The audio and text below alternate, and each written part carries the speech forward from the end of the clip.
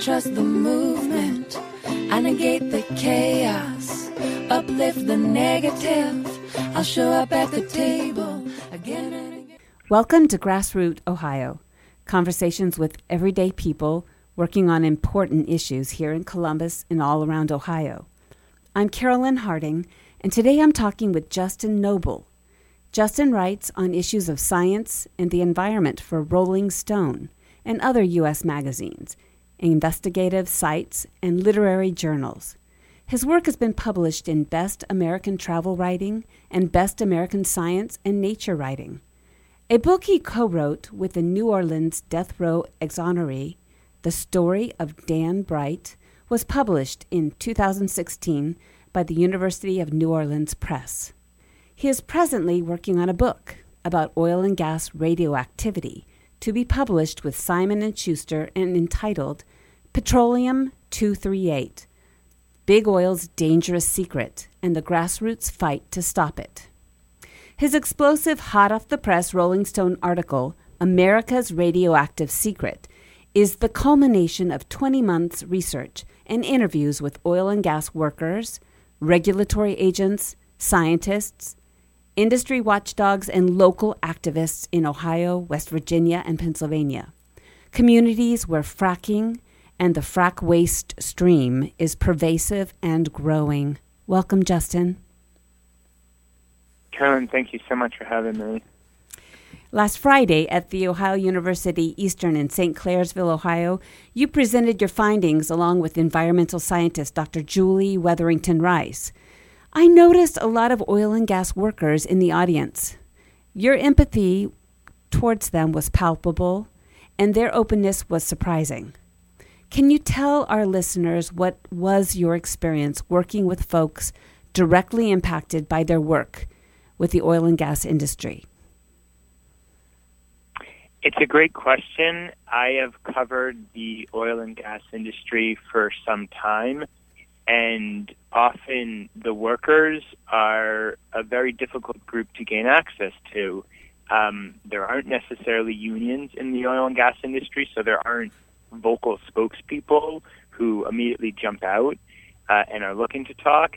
And as you know, and I'm sure your listeners will recognize, many environmental issues will be split. A wedge is created between, quote, the environmentalists and the workers.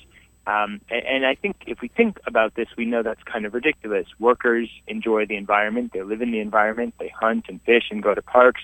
So clearly there's overlap between these groups, but we're led to believe there's not. And what was so powerful in this story is that the workers really were the ones, and they are the ones, being most effective, and they actually are speaking out. And that took a lot of reporting effort to get to workers. Again, there's no spokesperson there, so they're not going to jump right out, but by spending a lot of time in different communities in Ohio, in West Virginia, in Pennsylvania, I was eventually able to connect to community members who knew a lot of these workers. A lot of truck drivers, for example, brine haulers in the industry, they went to high school, of course, with folks from towns like Barnesville. So by connecting with community members, spending time with them, I was led to what essentially are, friends and friends of some of these people. And these workers were very interested to talk to me, and they had concerns. And that was one of the reasons I think they reached out to me. They have not been able to get answers from their own industry, from the regulators. They're left wondering, confused, and scared. And finally, here is someone coming along who's at least digging into this in a systematic way. Right, and not shaming them or trying to, make them feel bad for the choices they've made to work in the industry, which a lot of activism folks are frustrated. And so I feel like you really had an open channel with these folks.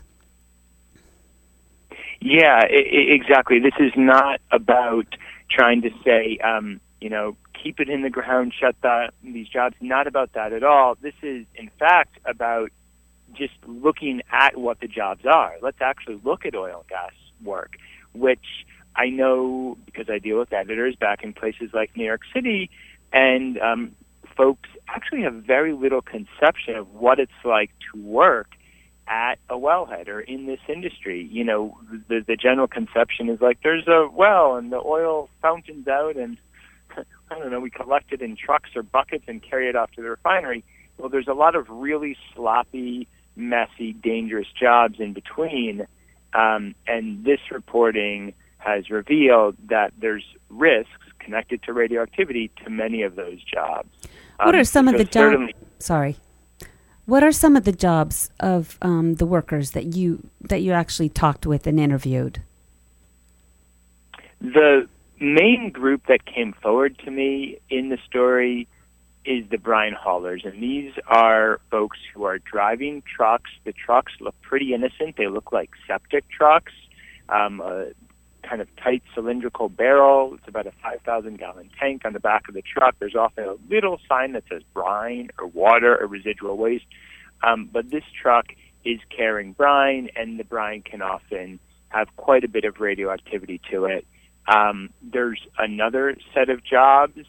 I would call these, quote, treatment jobs. So these are workers working at different plants and facilities that are either trying to remove the solids and sludge from the brine. And again, that's exactly where you'd have these radioactive materials. They would settle out in the solids or sludge. Or they're trying to do a process called down blending, which is literally taking sludge or drill cuttings, which have a known radioactive signature, and they're trying to lower that radioactive signature so that material can be accepted at local landfills, which often will have some sort of radioactivity threshold. All of those jobs, those treatment jobs, those down blending jobs, those are really dangerous jobs when it comes to radioactivity exposure. And did you find that a lot of these workers did not have much knowledge or even any indication that it was their work was the products they were dealing with were radioactive?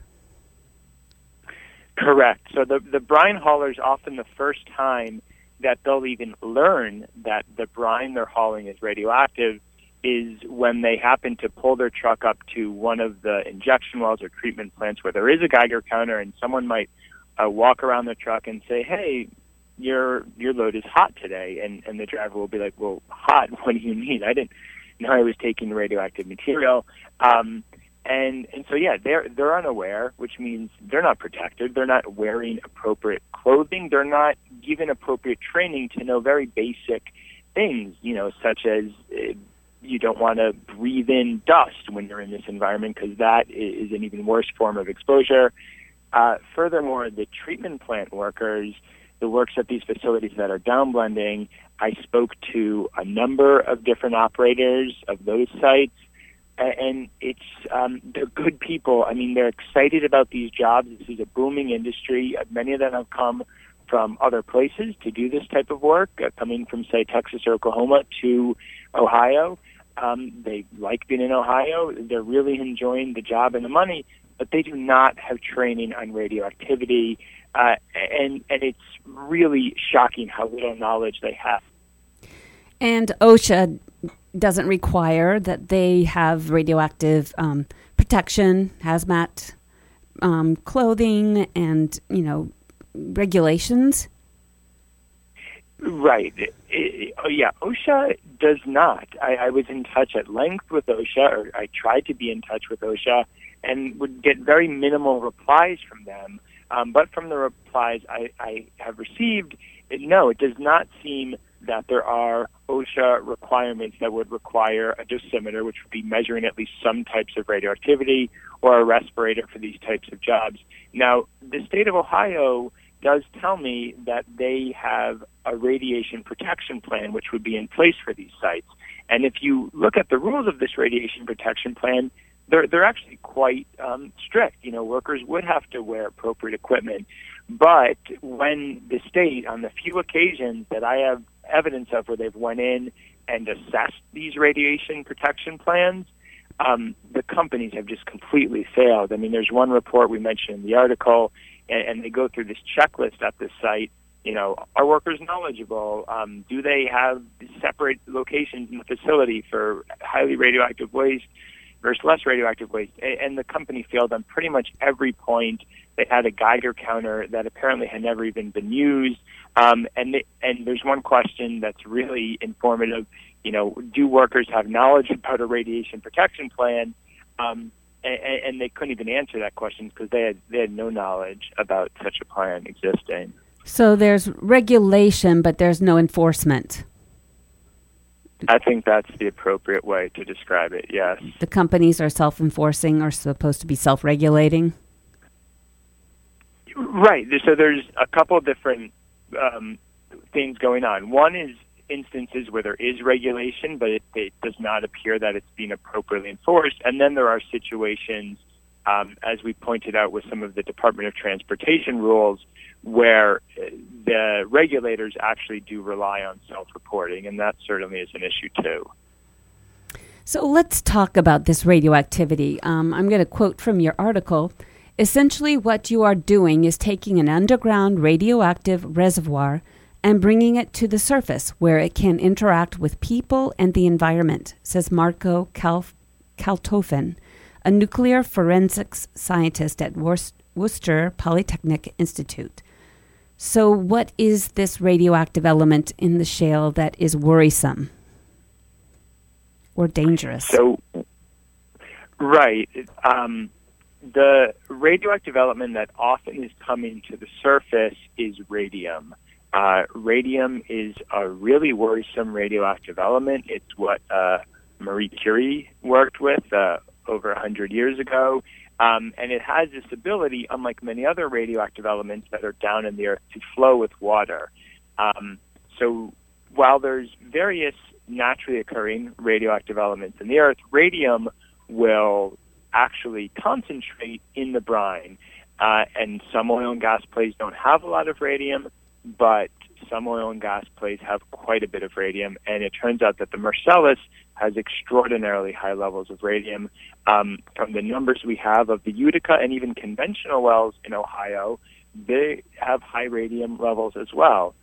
How did the radium get there is a more difficult question, but one thing we do know is that black shales have a high radioactive signature. So that would be the Utica and the Marcellus, and that is because these layers have literally embedded within them two very long-lived radioactive elements, uranium-238 and thorium-232, and radium is what's called a daughter product.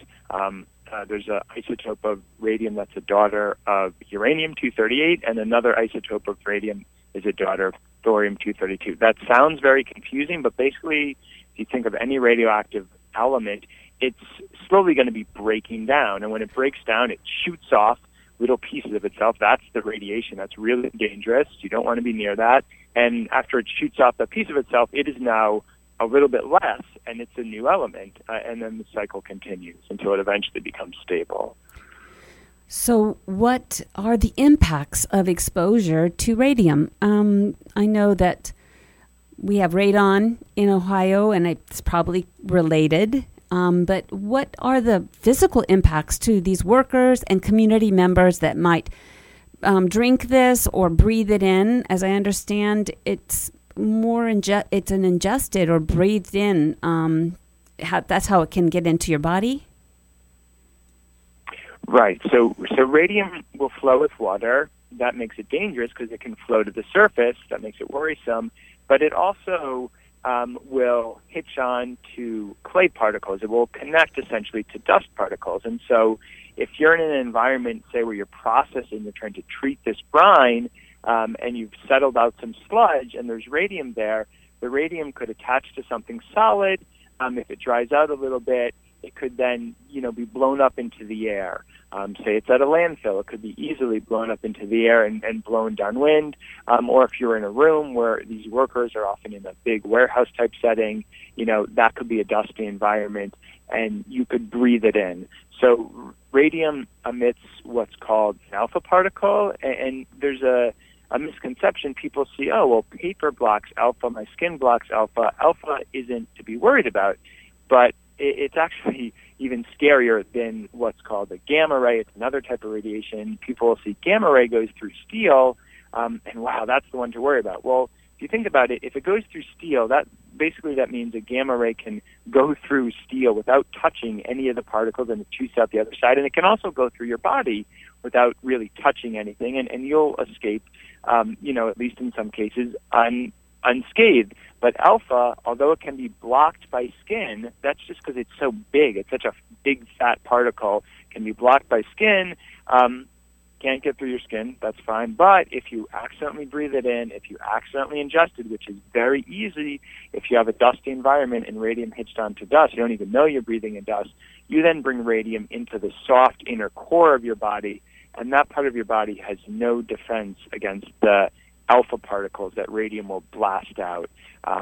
And radium will also accumulate in your bone. It's what's known as a bone seeker. That's because radium has a similar makeup as calcium. So your body will literally incorporate radium, this radioactive element, into your bones, thinking it's doing a good thing, but it's a terrible thing. You now have a radioactive element incorporated into your skeleton, and it will be blasting out radiation literally for thousands of years. Let me just give a station ID. It's Carolyn Harding with Grassroot Ohio, and I'm talking with Justin Noble. And he just, he's got a magazine article out in Rolling Stone magazine called America's Radioactive Secret. And he did a lot of research and with folks in Eastern Ohio that are directly impacted by the oil and gas industry, and particularly with its waste, the radioactive waste that a lot of folks aren't aware of, or it's running. It's under the radar for most folks, and particularly those working in the industry. How are workers and community members being exposed to this radioactive elements? They're brine haulers, spreaders, and they actually use this brine to spread on the roads for dust and also for ice. Is that correct? Yeah, unfortunately, that is correct. Let me start with the first and get to the really frightening second part of the question. Okay. They're being exposed in many situations, in many cases, simply because this brine has received a glaring exemption going back to the late 1970s and early 1980s. So oil and gas waste, such as brine, should really be labeled as hazardous. It has radioactivity, it has toxic heavy metals, but oil and gas waste received an exemption that declared that even though it has hazardous properties, it is non-hazardous. So that means that it can go in an unmarked truck. It can go to, an injection well or a landfill meant for household garbage. It does not have to go to these specialized hazardous waste facilities because technically it's not hazardous. That means it's put in front of the public's way all the time, and that's really the problem here. So if a brine truck were labeled hazardous, it would not be able to drive next to a school. It would not be able to drive next to a reservoir. I know in Barnesville, Ohio, a brine truck flipped over right next to a reservoir, and brine literally ended up in a reservoir. I mean, that would not happen if these trucks were appropriately labeled. And so I think this is just such an important point to make. There is a regulatory pathway to protect people. That pathway has not been taken, and therefore anyone living along the path that brine trucks take, which I know is many people in Ohio, in West Virginia and Pennsylvania, they are at risk. And even drivers congregating in places, say a diner, they're bringing whatever is on their clothes into that enclosed space of a diner. The families washing the clothes at home, that is an appropriate risk. And we bring up examples from other states in our story, Louisiana, for example, where workers' clothes have been found to be radioactive, and they've traced the radioactivity literally all the way into the living room where there was a baby crawling around on the living room carpet. And it's just devastating. Because I'm curious, too, like when you're driving on the freeway, if you don't have that recycle button on in your car, the air from the road will come up into your car. And I'm wondering if you can get those radioactive dust particles into your car while you're driving.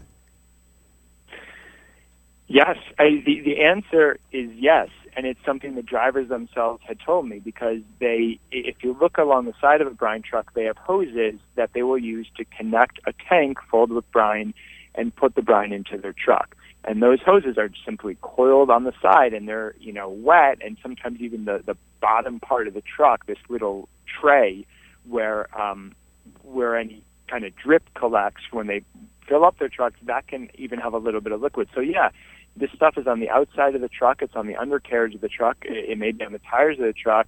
It's a valid concern. How much of a dosage would you be getting in the car? It would be pretty low, but you would, you would be getting, potentially, if you turn on your vent, particles. And that's something I think me and others, as we start to learn about this, you get to this fearful state where you try to put the air on recycle within the car, because you don't want to be breathing what's coming off of that truck.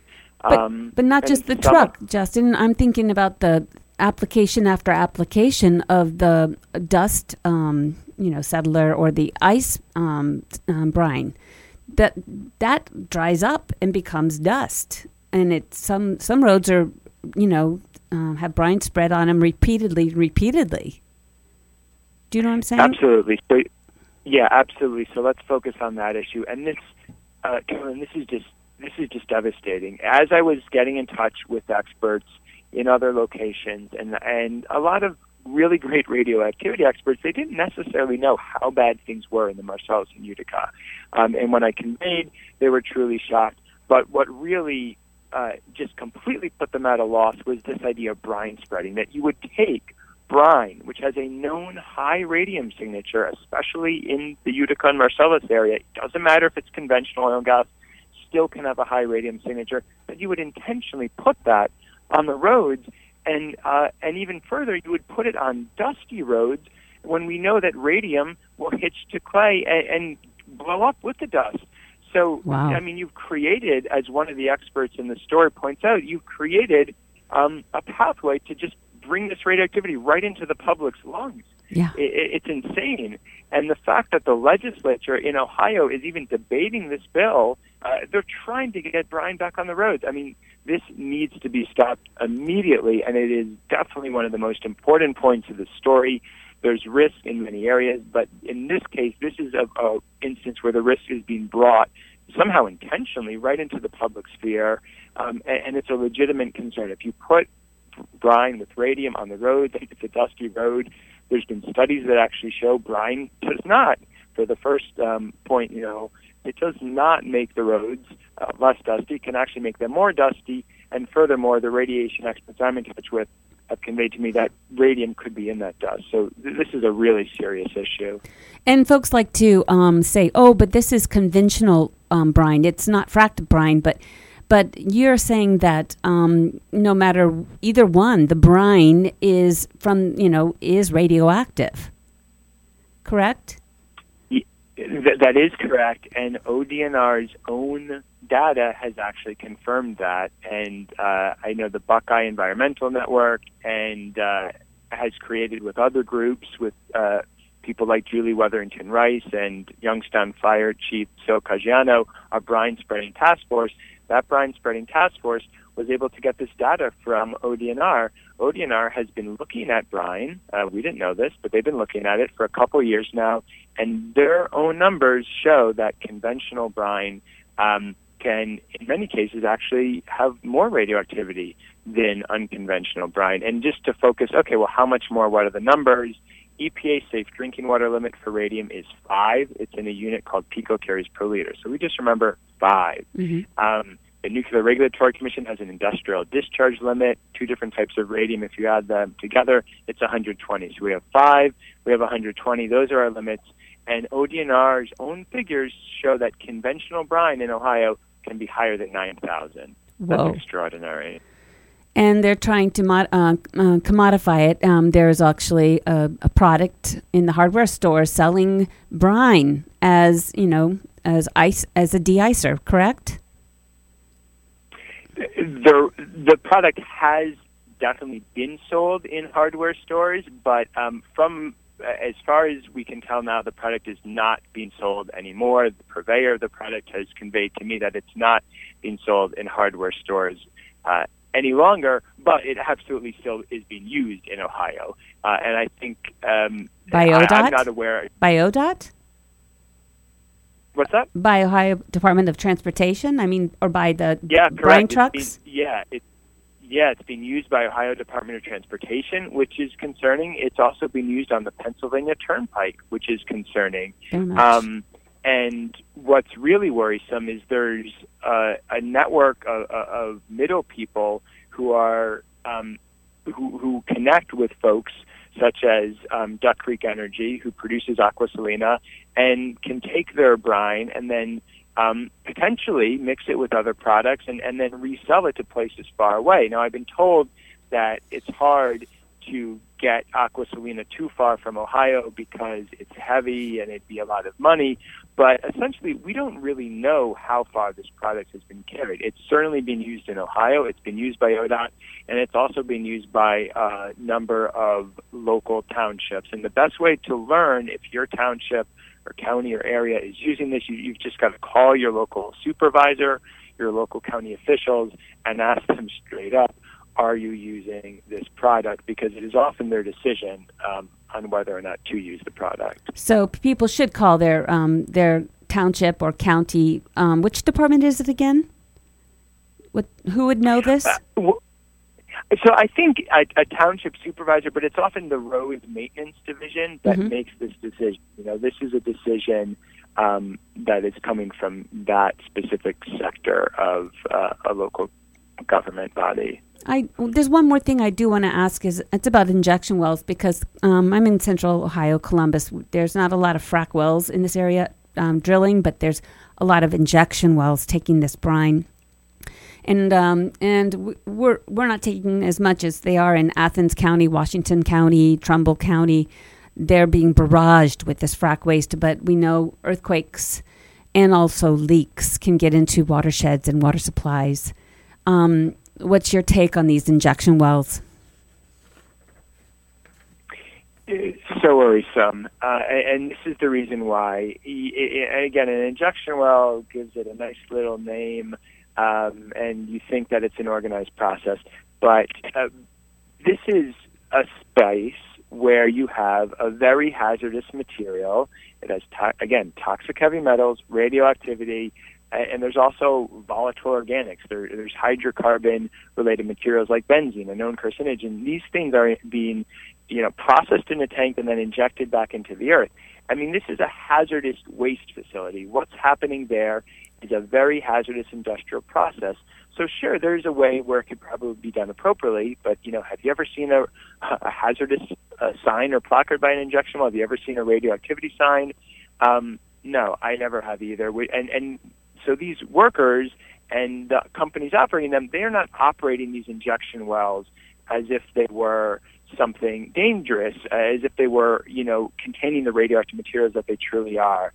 And so it's a cavalier operation. It's like a lemonade stand type mentality when this thing really should be regulated, such as the Nuclear Regulatory Commission regulates their facilities. And that's the problem. They're sited right in the middle of communities, and that should never happen. They should not be in shopping centers, such as you have one, literally in a shopping center next to a Verizon, across the street from a Burger King. Justin, we got to wrap it up. I've got to wrap it up, but I want to encourage folks to look at Rolling Stones magazine and look for your article, which is called America's Radioactive Secret by Justin Noble. Thank you so much for your work and for getting this word out. Yes, Carolyn, really great to talk. Thank you. All right, we'll talk later. Bye-bye. You've been listening to Grassroot Ohio, 94.1 FM, WGRN.org. We air Friday nights at 5 p.m. Eastern Standard Time, and you can listen to all our previous shows archived on the top post of our Grassroot Ohio Facebook page. There's a time to listen and learn, a time to organize and strategize, and a time to stand up, fight back.